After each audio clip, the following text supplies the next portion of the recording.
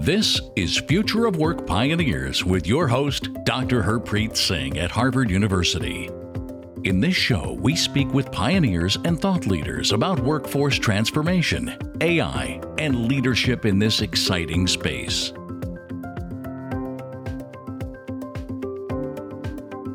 Hello, everyone. I'm Harpreet Singh, welcoming you to the Future of Work Pioneers podcast. Today, we are speaking with Tracy Keogh, the CHRO of HP. Tracy has worldwide responsibility for HP's human resources activities. Prior to joining HP in 2011, Tracy was the Senior Vice President of HR at Hewitt Associates, the world's largest provider of HR consulting services. Tracy holds an MBA from Harvard Business School. Tracy, welcome to the show. Thank you so much. It's great to be here. So I want to begin by asking you about your background and any defining moments that attracted you to the field of human resources. So I always call it my checkered past because I have a pretty unusual background for ending up being a head of HR. But I didn't start out in HR. I actually was a psychology major as an undergraduate, and then I actually worked in finance for a little bit of time, and then ultimately landed in healthcare because I actually wanted to do research because I thought I'd go back to school to get a PhD in psychology. But once I started working as a hospital administrator, I really realized I liked the business aspects and decided that I would ultimately pursue an MBA. And was lucky to get into Harvard and came out of Harvard and did management consulting. And I always considered that sort of my residency after business school to really put into practice what I had learned. And luckily, while I was a management consultant, I sort of fell into HR because I had an opportunity to work on an internal project, which was redesigning our recruiting process at the firm that I was at. And I really enjoyed HR. And then I got recruited to a startup in Boston called Sapient, a wonderful company, IT consulting that was on the rise, and actually went over there not in HR, but as director of operations for their strategy practice. And so after a few months of doing that, their head of HR actually had just quit. And the CEO came to me and said, "Would you like to run HR?" I said, "No, it's too broken. You have to do this, this, this, and this." And he's like, "You got the job." So I ended up at Sapient running HR, which we called people strategy for a time frame, and then ultimately moved on and ran sales and marketing, and also continued to run operations. So I was still a business person working in lots of different areas. But after, being in HR for a few years, I realized it's the most important lever in the organization. And not a lot of business people, necessarily pivot to that. And I really enjoyed it, and I had built up a fund of knowledge. So I decided I wanted to pursue HR for my career. I always felt very thankful. I had a lot of other experiences before I did that. And then I was recruited to another firm, Analog Devices and Technology. I've worked in lots of different sectors as head of HR, and ultimately landed at HP, which at that point was Hewlett-Packard Company. And that was 9 years ago. And it's been an incredible opportunity since.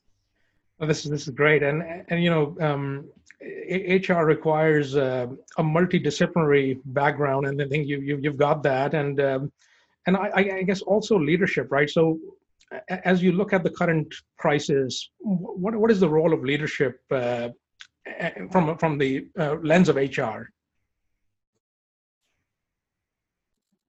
So leadership is so important in any environment, but particularly you're seeing skills now that are required during this crisis. And, I have to say the things that I'm observing in terms of what's really important, first of all, resiliency, right? We're all in an incredibly uncertain time, and being able to operate effectively and pivot quickly is very important. I see that decision-making is really important. The people who dither and can't figure out what to do in light of the current uncertainty are actually not that helpful as you're trying to move quickly, because things are changing by the day, as be it the health situation for our employees or, having to make very hard decisions without full data. You just have to go ahead ahead and be able to synthesize the information in the environment and make those decisions quickly. And then the other thing I have to say is agility. Being able to think about things quickly in a different way. That didn't work, so how do we pivot? And make a change rapidly that's going to be super helpful in terms of the organization. So right now, those are the things I'm looking at from my leaders and seeing who has the ability to operate in this kind of uncertainty, because I think all of us know that's going to be the environment for a while, right? We look at the current situation and things will be as they were. I think everybody's given up that perspective. It's going to be dealing with uncertainty for a time frame. And while this particular situation and crisis, everyone's very focused on whether we get the vaccine or not, then maybe that will resolve this, but there'll be another one. This is not, you're seeing these kinds of challenges, be it, climate change that's actually impacting business in the world, or these kind of viruses, other things that are coming out. We've dealt with SARS and Ebola and, that are then creating financial crises. There's going to be the next wave of whatever these challenges are, and those leadership capabilities are going to be the ones that help people manage through those situations. Yeah, no, very, very, very true. And in another context, technology is also impacting how we do business, how we manage this change. So how do you see, new technology is changing how HR is being done today? Yeah. So first of all, I think we all know, and most of us who run HR organizations are looking at how are we not only revamping HR from a technology standpoint using AI and all the different capabilities that are out there, but our whole company, we're responsible for reskilling all our employees, usually driving the digital transformation that most companies are undergoing. I was actually holding a conference earlier this year when we could travel with a bunch of heads of HR on reskilling and digitization. And I was impressed when I asked the question, how many people think this is imperative? Everyone's hand went up. So it's not like any industry isn't being affected by this. I think what we've seen with the current crisis is the acceleration of all that technology can bring. We went from 5,000 Zoom calls a day to 35,000 a day at our company within, overnight. And so, you look at, that's just a little example, the focus now on everyone moving to the cloud, and, the companies that are going to be able to navigate, these changes are going to be using technology in every possible way. So those are the companies that are winning through this situation. And I know for us, we look, it's really having an impact on our products and services. Suddenly printers are much more important. People need a printer at home. And, it's been great to see that, but, and PCs, and, there's still a lot of, infrastructure that you need to manage effectively through this, as well as being able to use the various technologies that are coming. But for us, in terms of looking at the HR function, we are literally redesigning our people strategies based on a much more mobile work environment, and looking at how technologies will facilitate career development. What does that look like in the new world? Communications is changing. All different aspects of HR will be touched by this, and we need to think about, maybe we'll do hiring anywhere in the world. It doesn't have to be near an office.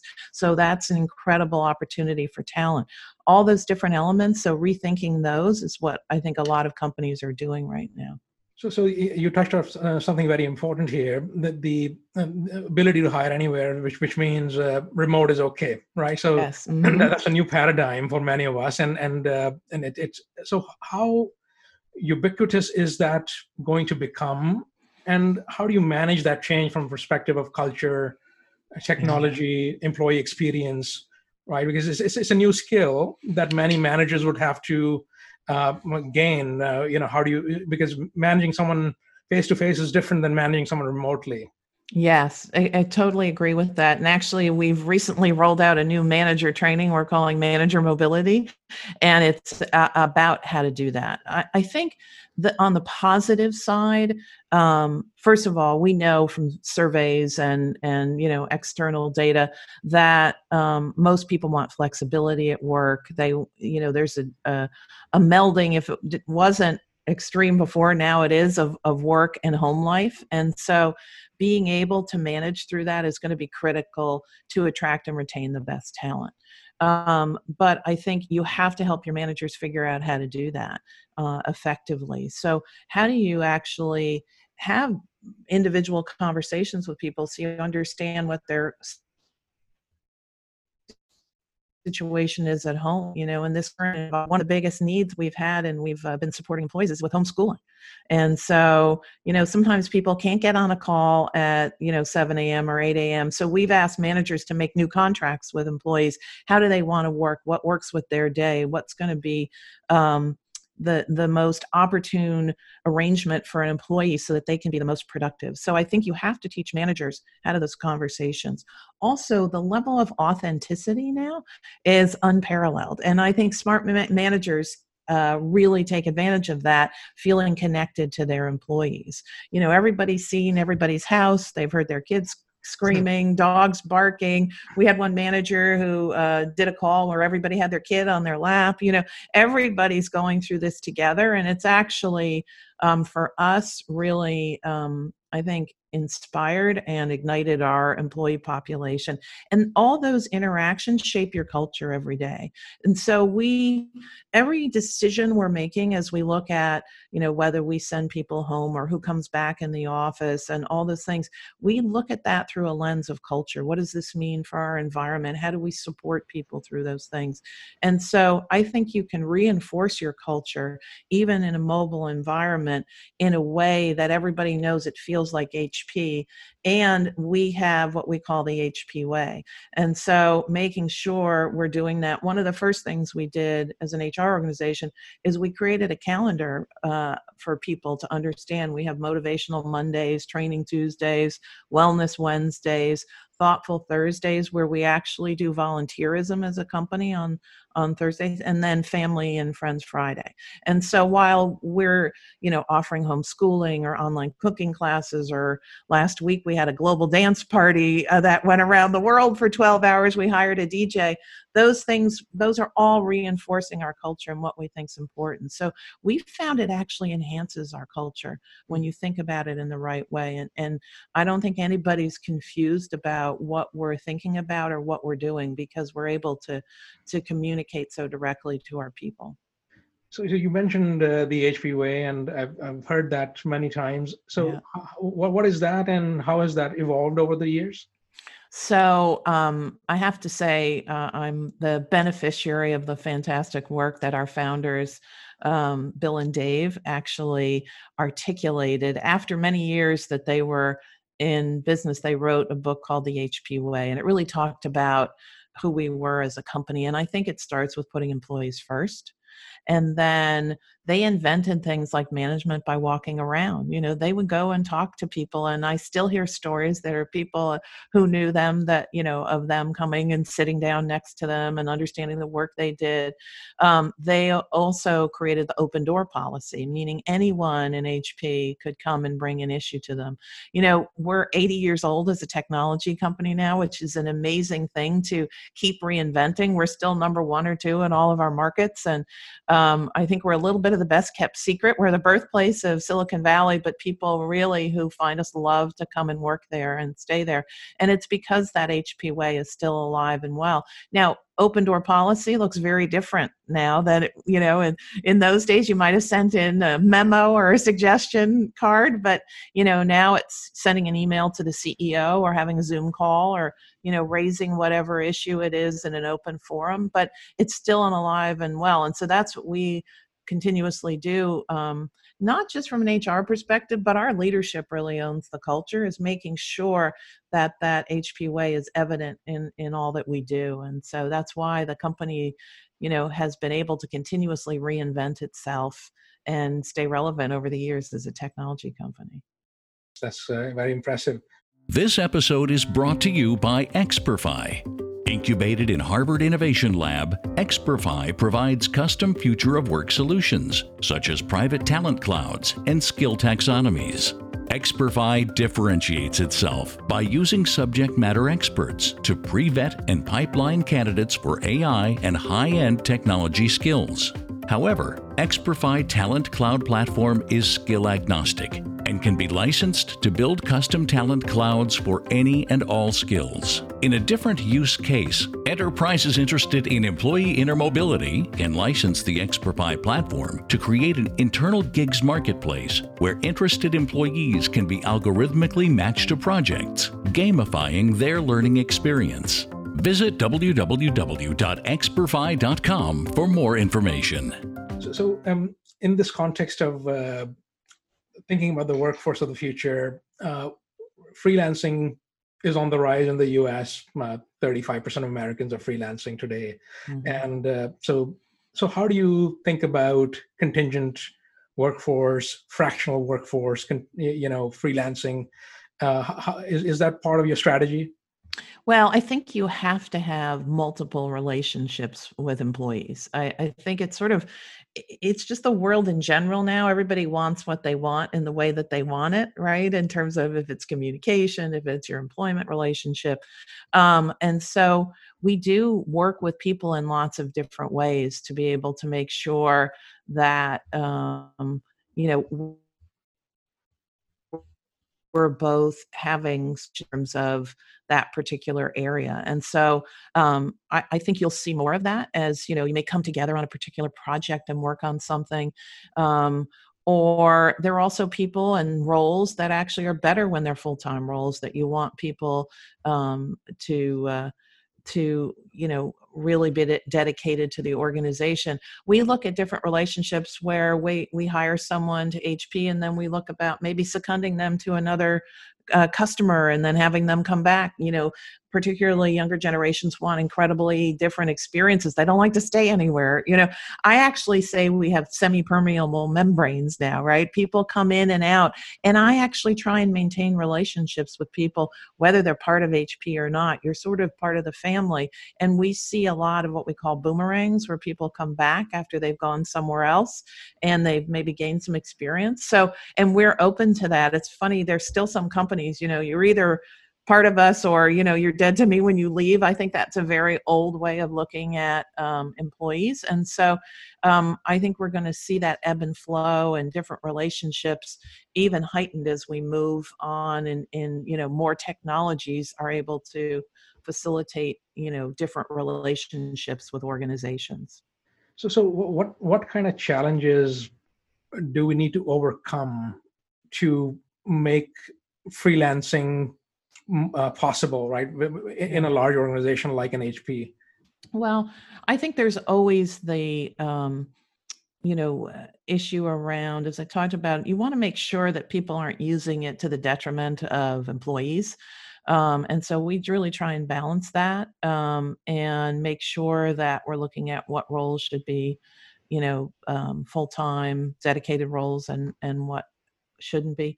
But, I think that it always comes back to how do we create the optimal relationship. I'm thinking about, we had a woman who did communications with us. She was focused on our diversity and inclusion work, and she was wonderful. And she went and had her first child. She's one of those people you think, oh, they'll definitely come back. They're like 100% work people. And she was like, I don't want to come back. But, she spent a couple of years at home, and I just found she's returned to us on a contractor basis, which works. She's had another child, and that really works for her. She's so happy to be back and to have the flexibility she wants. That to me is kind of the optimal relationship where that works. But you don't, you want to do that in a positive way so people are getting as much benefits. And it's particularly important for women and, other underrepresented groups that you're making sure that they're supported in the right way so they don't have to maybe take a step off if they don't want to. And so we try and support all different groups so they're having the optimal relationship with us from an employer perspective.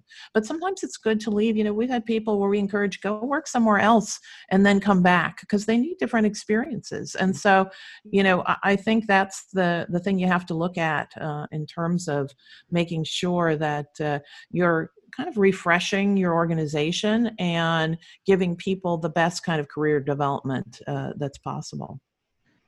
Yeah, no, that's very true. I think this is an evolving space, and we'll see a lot more change. And I think it's also generational, right? That the younger generations, whether it's millennials, they're less likely to be in a full-time permanent role, but it's just, something to be to keep an eye on, I guess. Yeah, well, and I hope it's always by choice. That's the thing. You don't want it to be for lack of other opportunities. That's the thing I worry about. Mm-hmm. And I often say, what millennials want or Gen Z, everybody wants. They just ask for it.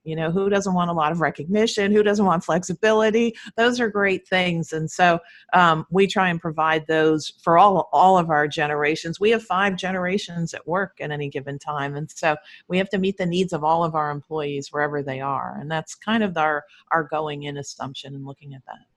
Yes. So another question is around the skills gap that is being introduced by emerging technologies such as AI, and many of the jobs are going to be displaced by new ones. So how do you think about that, prepare for the future, maybe, and what role does technology play in that upskilling?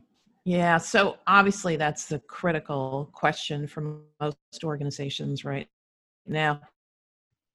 Let's say those heads of HR are really focusing on how are they reskilling their people. We're rolling out a whole digital curriculum right now for our people, and everyone will be trained from, the frontline workers all the way up to the CEO to make sure that we have a shared understanding of that. But I think the thing we're also looking at is the sort of larger global responsibility. I'm working actually with the World Economic Forum right now. We have a council that's focused on the future of work in terms of reskilling and digitization, the impact that the fourth industrial revolution is going to have on people. And so rather than each of the companies we have in this forum trying to solve the problem themselves, we're trying to bring our forces together and create a platform to reskill people around the world. And I think those are the kinds of solutions that are going to make the difference, because we have a much greater impact when we bring all our resources together instead of each company trying to marshal their meager resources compared to the issue. And so what does that retraining, recertification, reskilling look like for the whole world? And so that's a large ask, but that's actually what we're trying to focus on right now. We're a leader in 3D technology, which is going to disrupt everything. It's been so exciting to be part of that whole development of the business. I get to sit in business meetings and think, oh my gosh, I'm at the birth of an industry as I see the impact it has. For example, during this crisis, we were able to quickly pivot all the work we were doing and start 3D printing masks and swabs and other critical things that we could PPE give to hospitals and the communities and where we work. And so that's been very rewarding. But you can see people are already, for example, looking at their supply chain and how do they build resiliency, and 3D will be a big part of that into the future. So I think the more training and development we can do of our own employees, but then coming together and train employees around the world is going to be critical for the success of our country and countries globally. So from a tactical perspective, what does that upskilling look like on a day-to-day basis for an employee? So it's so we have a whole digital curriculum. So it's courses online that you can take, on your phone, mobile, and learning how, kind of where you are on the digital spectrum. We all took it as a diagnostic, and as smart as some of us think we are, there's still a lot to learn. It was fun to see the results of that. Mm-hmm. And then we target courses for people to learn about, if it's AI or, whatever different types of areas, at the same time that we're reworking all the inner workings of our organization, looking at robotics and, all the different elements. And so I think, we will continue to develop more courses for people. We partner with external vendors who've already developed many of those things, data analytics, all the areas that we know are so important to be able to really think differently about your business and to really provide the best solutions for customers and our partners. And so that's what we're working on right now. That's great. HP has managed to be diverse, not only, at the top, but also bottom. So how does a HR function achieve this kind of a paradigm? I think it's very hard. I think, first of all, we're lucky. We have an incredible history of that being part of the fabric of our organization. We really feel like diversity in every aspect drives innovation. And so, Bill and Dave, I talked about our founders all the way up to our current CEO, Enrique Lores, were proponents of diversity. I found materials from the 1970s from Bill and Dave doing affirmative action training is what they called it. And it was unconscious bias training, actually, of managers. So I think we may have been the first company to start employee resource groups. We had in the Valley the first same-sex benefits. So, we have this unbelievable history and momentum, but it's still extremely hard to be able to do that. And so when we split the company and created the two new companies, I had the opportunity to create two new boards. And so I helped to create the most diverse board of directors in technology at that time. And we've continued to do that. So I do think it starts at the top. I love sometimes I'm on a conference call and I'm the only one with an American accent. We embrace diversity on every level. And I think we're truly a global company. And so I think the challenging thing and one thing that we're looking at, for example, the current crisis, is this is a time to really embrace inclusion and belonging, because you're having to understand, we always say we want people to bring their full selves to work. Well, not only your full self at work, but at home too. So, you're managing a team perhaps where you have, someone who has a young child, they may be a single parent, someone of a different ethnic group that may be over-indexed, as we're seeing in some of the impacts that COVID is having on that community. And they may have a fear level or, constraints that are different than someone else. So we're actually really helping managers think through all the elements of, diversity, inclusion, and belonging in light of the current crisis. So I think we're always looking at how do we really focus on making things better and bringing the most out of every employee we have. And so I think people feel that, and it's a place that they feel comfortable to do that. And ultimately, I think it drives our success. And, there's no question about that for us. And so I think that gives us a good platform. But, I think really making sure that we're all supporting that kind of inclusivity is really going to be a key to success in the future. The global aspect of HP, that you've got offices in Wuhan, you have offices in Palo Alto. Yeah. So how do you see this crisis evolving, and how do you manage it across the globe? Yeah, so it's really important. This is so specific by locale. You have to make decisions locally, but we have an overarching global we call it our business continuity planning group that ultimately will make a decision on whether we open an office or not. But you have to take into account what's happening there locally. And so it's that interplay back and forth that you try and hit the right balance. We learned from what happened in China in our offices. And so we tried to take those lessons and translate them when it hit Europe and then on to the US. And now back again, they're back at work, but not fully back in the office, and then you had places like Singapore where they had a second wave and people came in and went home. And so it's just helped us really learn and understand the flexibility we have to have.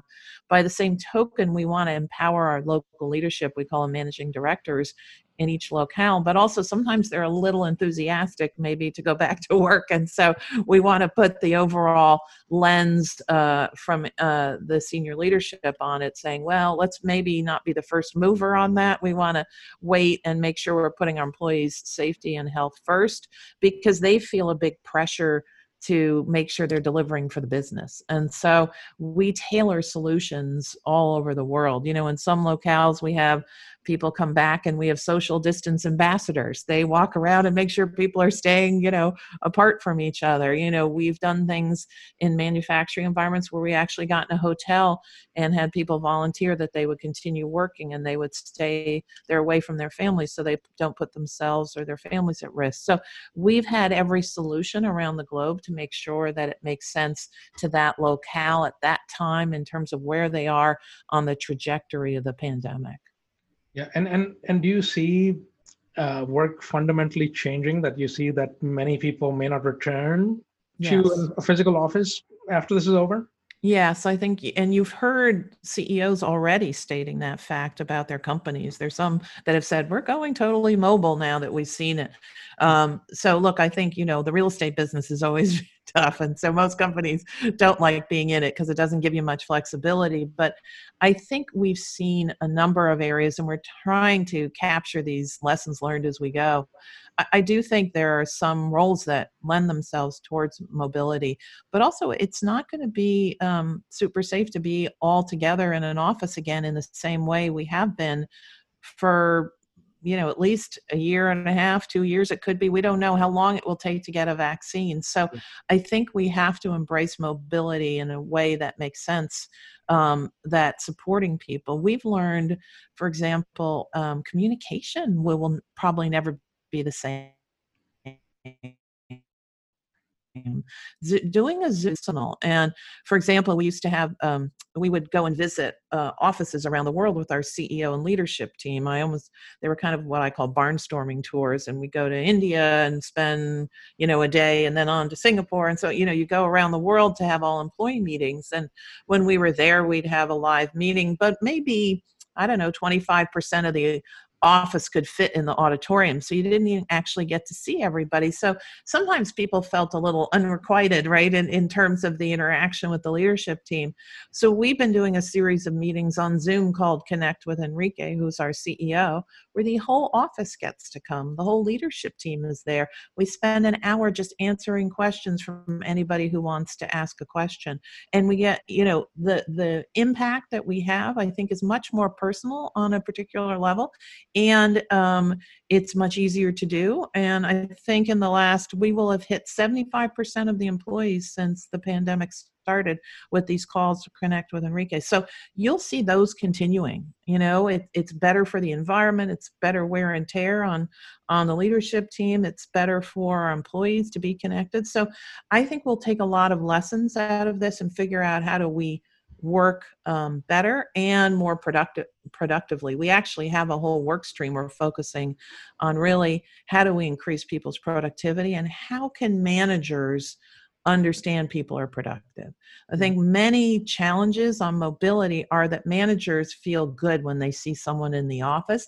They think, oh, that guy's working because she's here, or that woman's really working hard, which we know isn't really true, because people, you have your gadflies in the office who come in and spend the whole day talking to everybody and don't get anything done.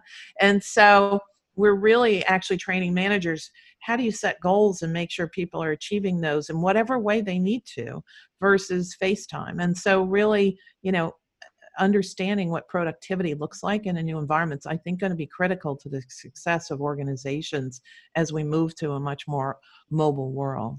Yeah, you said something very interesting, that, how a Zoom call can enable personalization, right? Who would have thought that? I know. I know. It sounds funny to say that. I can tell you, I actually played charades with my team on Zoom. We I try and build something fun.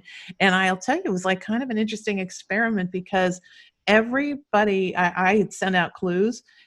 Almost every clue was gotten in 15 seconds, 30 seconds. It was much faster because I think people were connecting in a way that, and it was really interesting to see what a difference it can make when you're on a Zoom call. Yes.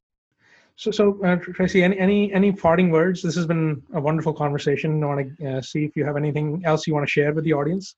No, the only thing I think, people are worried sometimes with the future of work. It's all going to be about technology. I think the thing that I see is while technology will be critically important and we have to look at it in every aspect to make sure we're using it effectively for companies, I actually think talent is also becoming more important. It's going to be an interesting sort of bifurcated world where, the talent and managing talent and putting talent in the right experiences so they can develop and lead your company is going to be just as critical as automating, many of the tasks that we do. So you're going to have to be able to kind of hold both thoughts and think about them at the same time to really be successful in the new environment.